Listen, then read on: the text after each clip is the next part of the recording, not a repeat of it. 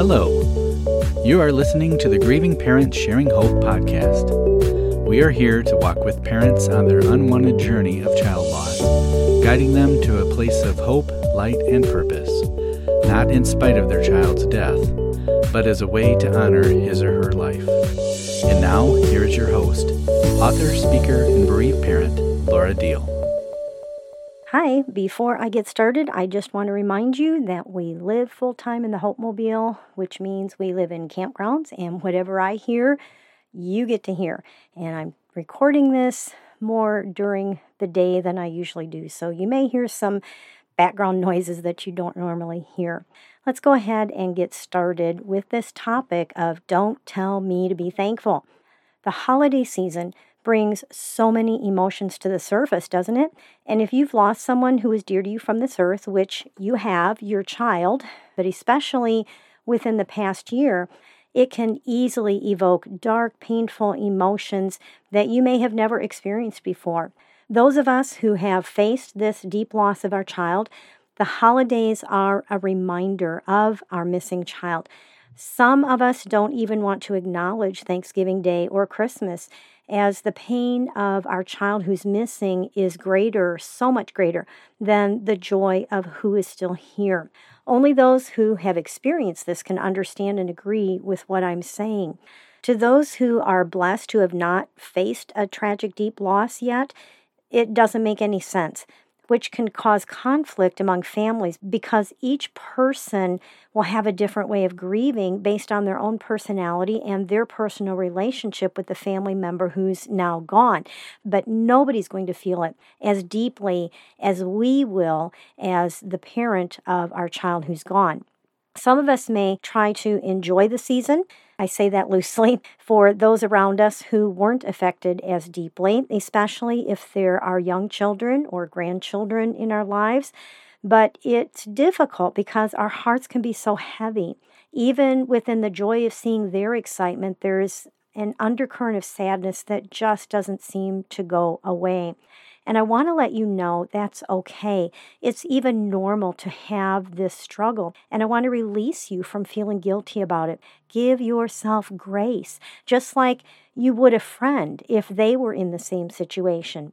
See, grief is not an event. Death is an event, but grief is a process. In fact, especially for those of us who've lost a child, it is a lifelong process.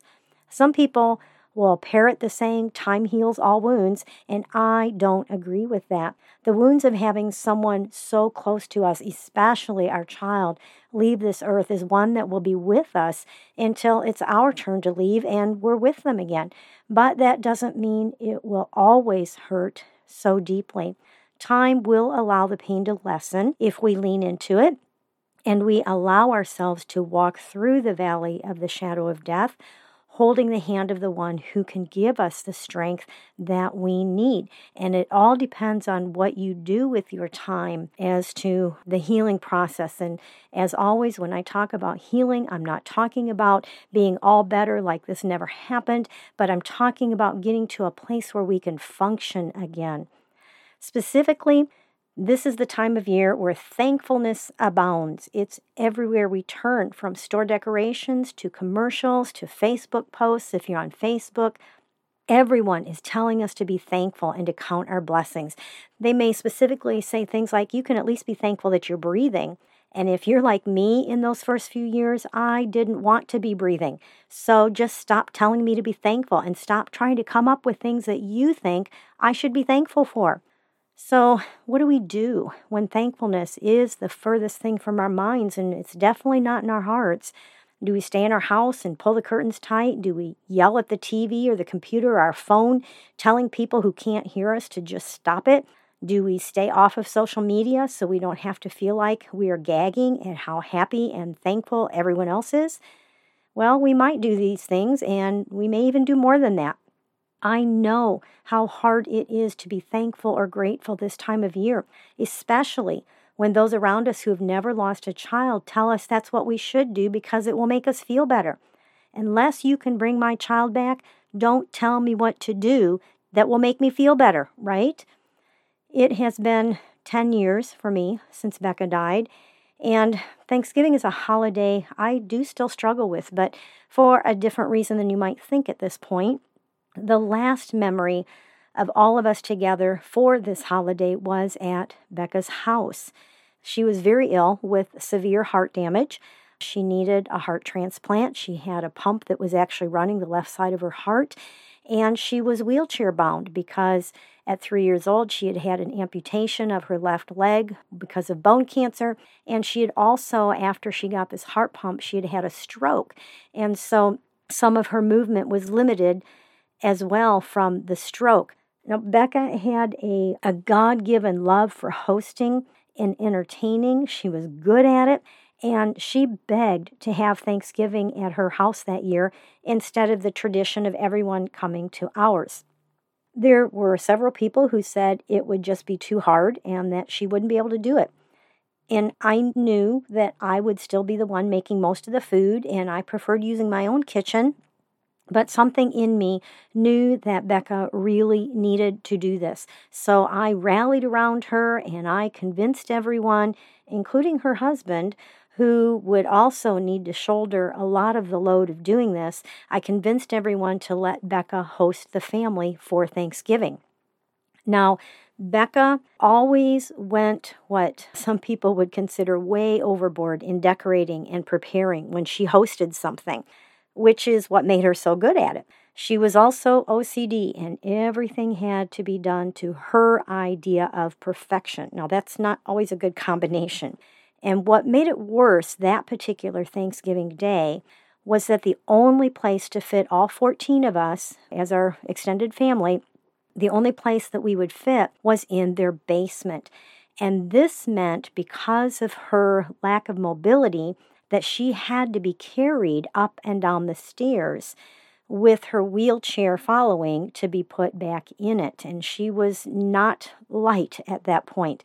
It was a lot of extra work for several of us, causing some pretty frazzled nerves. But she did it, and she was so happy that day as we sat down to eat. And I can still cry thinking about that day.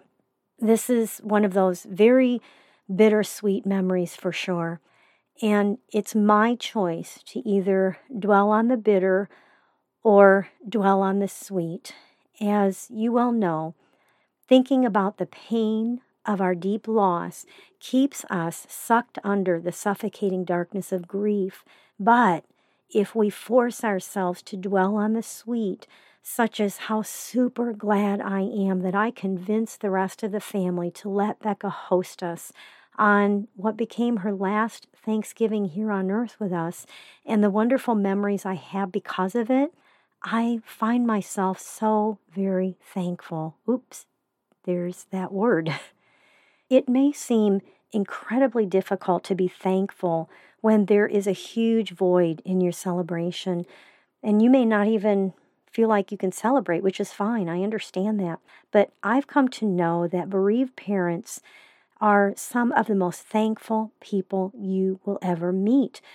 Once you get past the suffocating darkness of the grief, this begins to happen to us and in us. Once you've lost a child, it causes you to not take anything for granted. And we know how important it is to both treasure our time with those we love and to treasure our memories. Even though your child's not physically here with you, your love for him or her can allow you to find creative ways to include your child into your holidays. I just have a few suggestions for you here. You can cook your child's favorite food as a new Thanksgiving tradition. It does not matter what it is. Maybe your child's favorite food was peanut butter and fluffernutter sandwiches. I say that because that was my favorite food growing up. Peanut butter and marshmallow cream sandwiches. I know some people go, ugh, but I loved them. It doesn't matter what your child's favorite food was.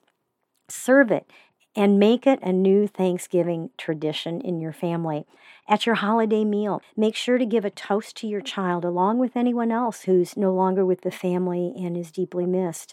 How about keeping a memory candle lit through the holidays? Becca died in the hospital And the nurses put a photo of a beautiful yellow butterfly on her door. And I asked them if I could have that. And I put it into a shadow box with moss around it and made it real pretty. And before moving into the Hope Mobile, it hung on a wall in her hallway with a light over it. And for the holidays, her birthday, the week of when she died, and through the time when she had her funeral memorial service, I always lit it. It was always lit during those times. So that's a suggestion that you could do, keeping something lit through the holidays, maybe not an actual lit candle with a flame, but maybe an electric or battery candle that you could get and light for your child.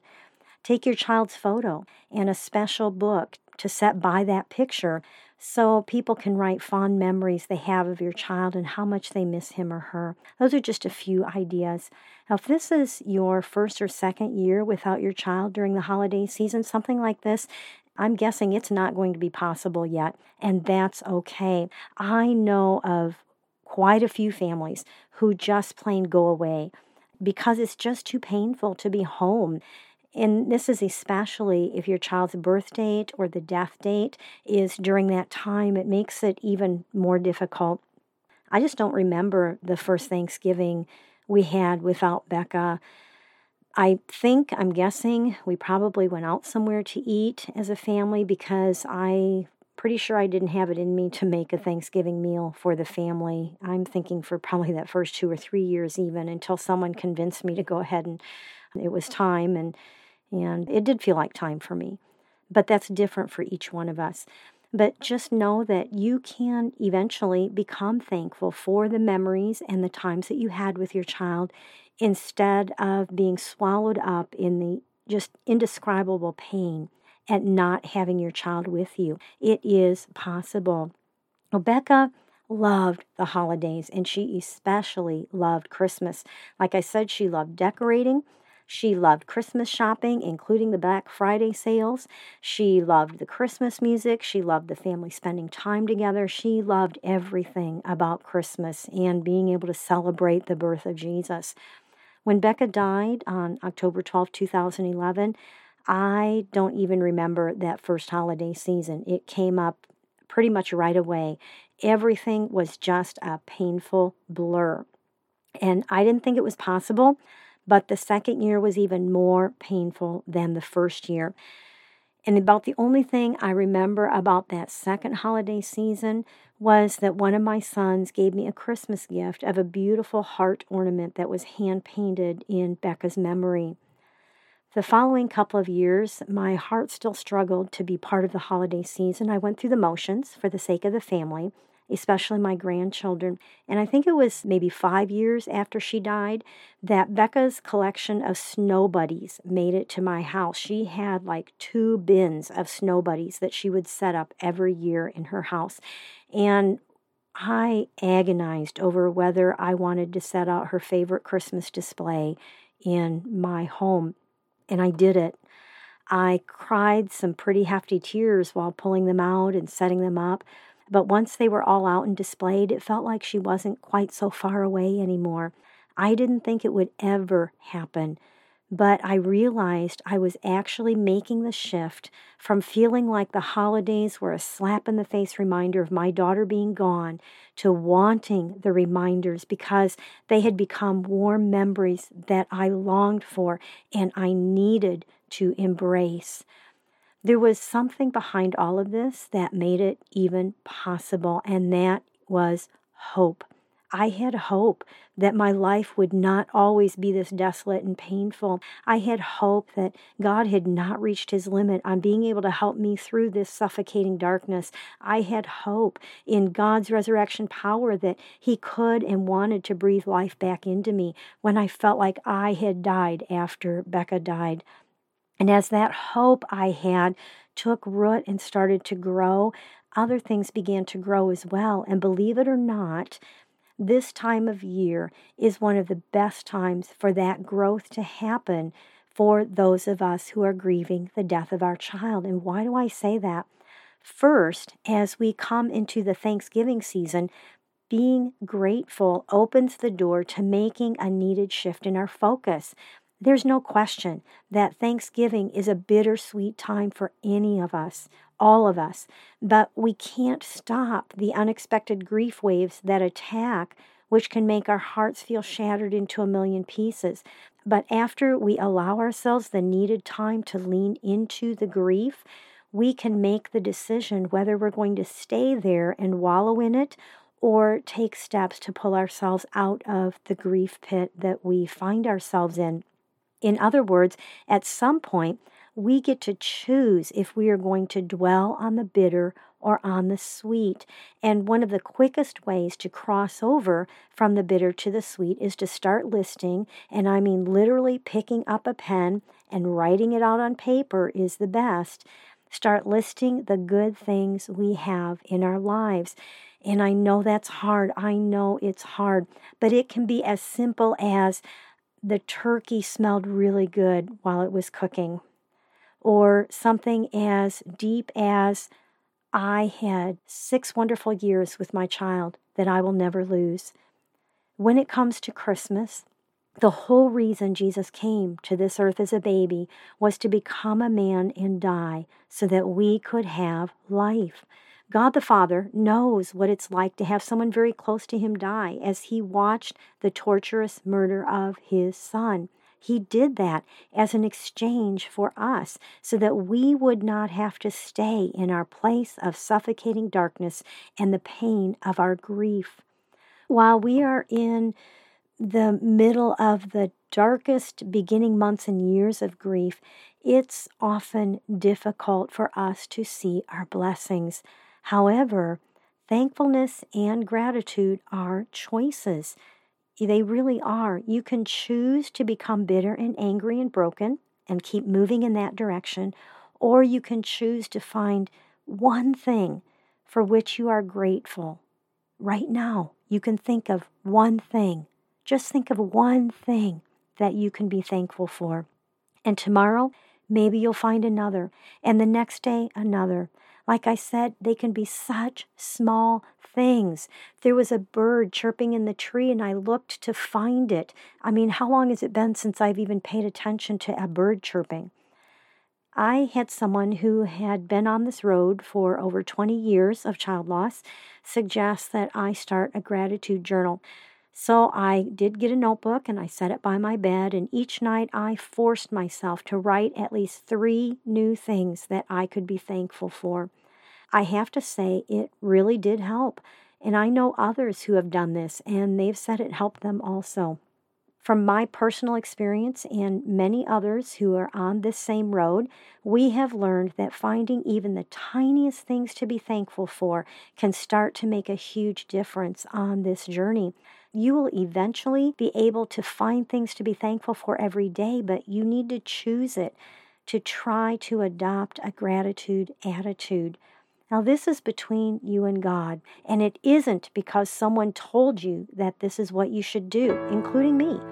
It's because you are ready to make a shift out of the darkness and realize that this is one of those steps toward the light, and because you want your memories to not only give you pain, but to also bring a smile to your heart within that pain.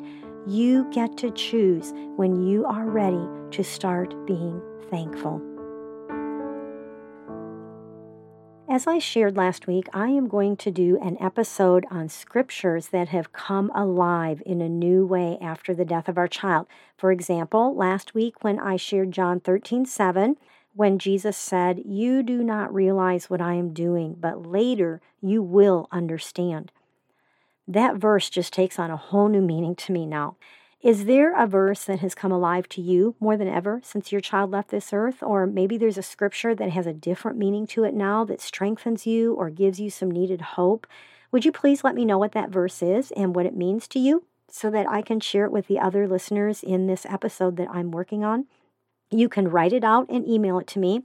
Or even better, record it on your phone and email me the recording. It doesn't have to be polished or perfect. Raw and real is always the best when it comes to us in our place of grief, right? So whether you write it or speak it, share your name, your child's name, read or write out the scripture, how it's been a help to you. And while you're at it, if you are sending in a recording, would you please close it out by saying, "Hold on, pain eases, there is hope." Now, I know that sounds like a lot, but let me share an example to show you how easy it is. So your name, your child's name, the verse, what it means to you, and if you're recording, add "Hold on, pain eases, there is hope." So here is my example. Hi, I'm Laura, Becca's mom. In John 13:7, Jesus said, "You do not realize what I am doing, but later you will understand." This verse helps me to continue trusting God that even though Becca's death seems pointless and I don't understand why it happened, that someday I will. Hold on, pain eases, there is hope. So that's it. It's pretty simple, actually. If you don't want to record it, like I said, you can write it out and send it to me. Whether you're writing it or recording it, send it to Laura, Laura, at gpshope.org. Now, I know I have been talking about the book that I've been writing for a year now, literally, called Reflections of Hope, a daily reading for bereaved parents. But I also want to make sure you know about the Advent book that's called Hope for the Future. This is a book of daily readings through the Advent season. This year it starts on Sunday, November 28th. And it helps us to focus on the fact that Jesus really is Emmanuel, God with us, through one of the hardest times of the year for a bereaved parent. Now, through the Advent or the Christmas season, you can join me live as I light a candle on my Advent wreath and read that day's entry from the book. I do that every Sunday evening, just once a week, so you can join me for that. Hope for the Future can be ordered from Amazon or any major book outlet, and you can find out more about it as well as information on joining me live each Sunday evening at gpshope.org/adventbook. As always, links to everything mentioned today will be in the show notes, so you can just click on it and go straight to what you're looking for. Let's go ahead and go on to our birthday segment. Cheney Patrick was born on November 4th, and she is forever 20.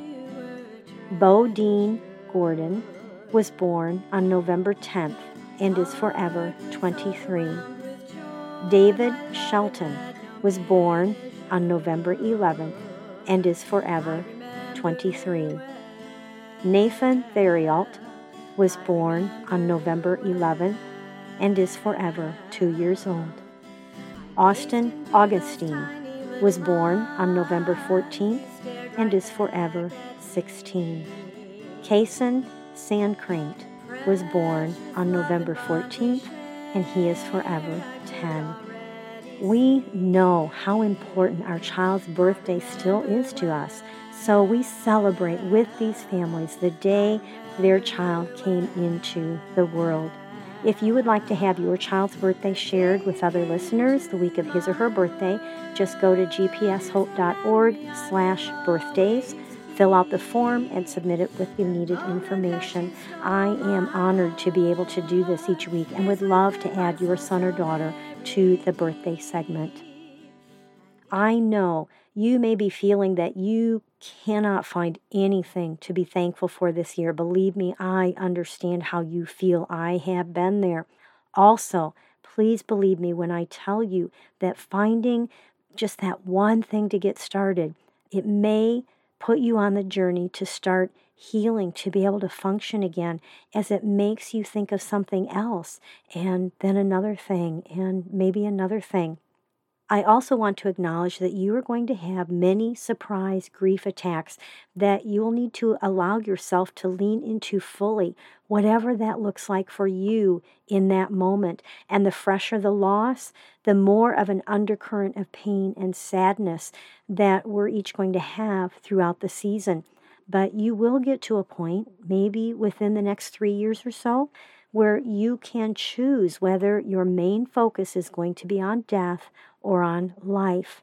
Our child died, but he or she also lived. Jesus died so he could bring life, not just eternal life after we die, but a fulfilled life still after the tragic and painful loss like ours. It won't look the same, we won't be the same, but we can still have life after death here on this earth. So go ahead and grieve your loss that hurts so deeply. It's okay and it's necessary to feel that, especially during the holiday season we're coming into. But you can also have hope within that grief, remembering to hold on. Pain eases. There is hope.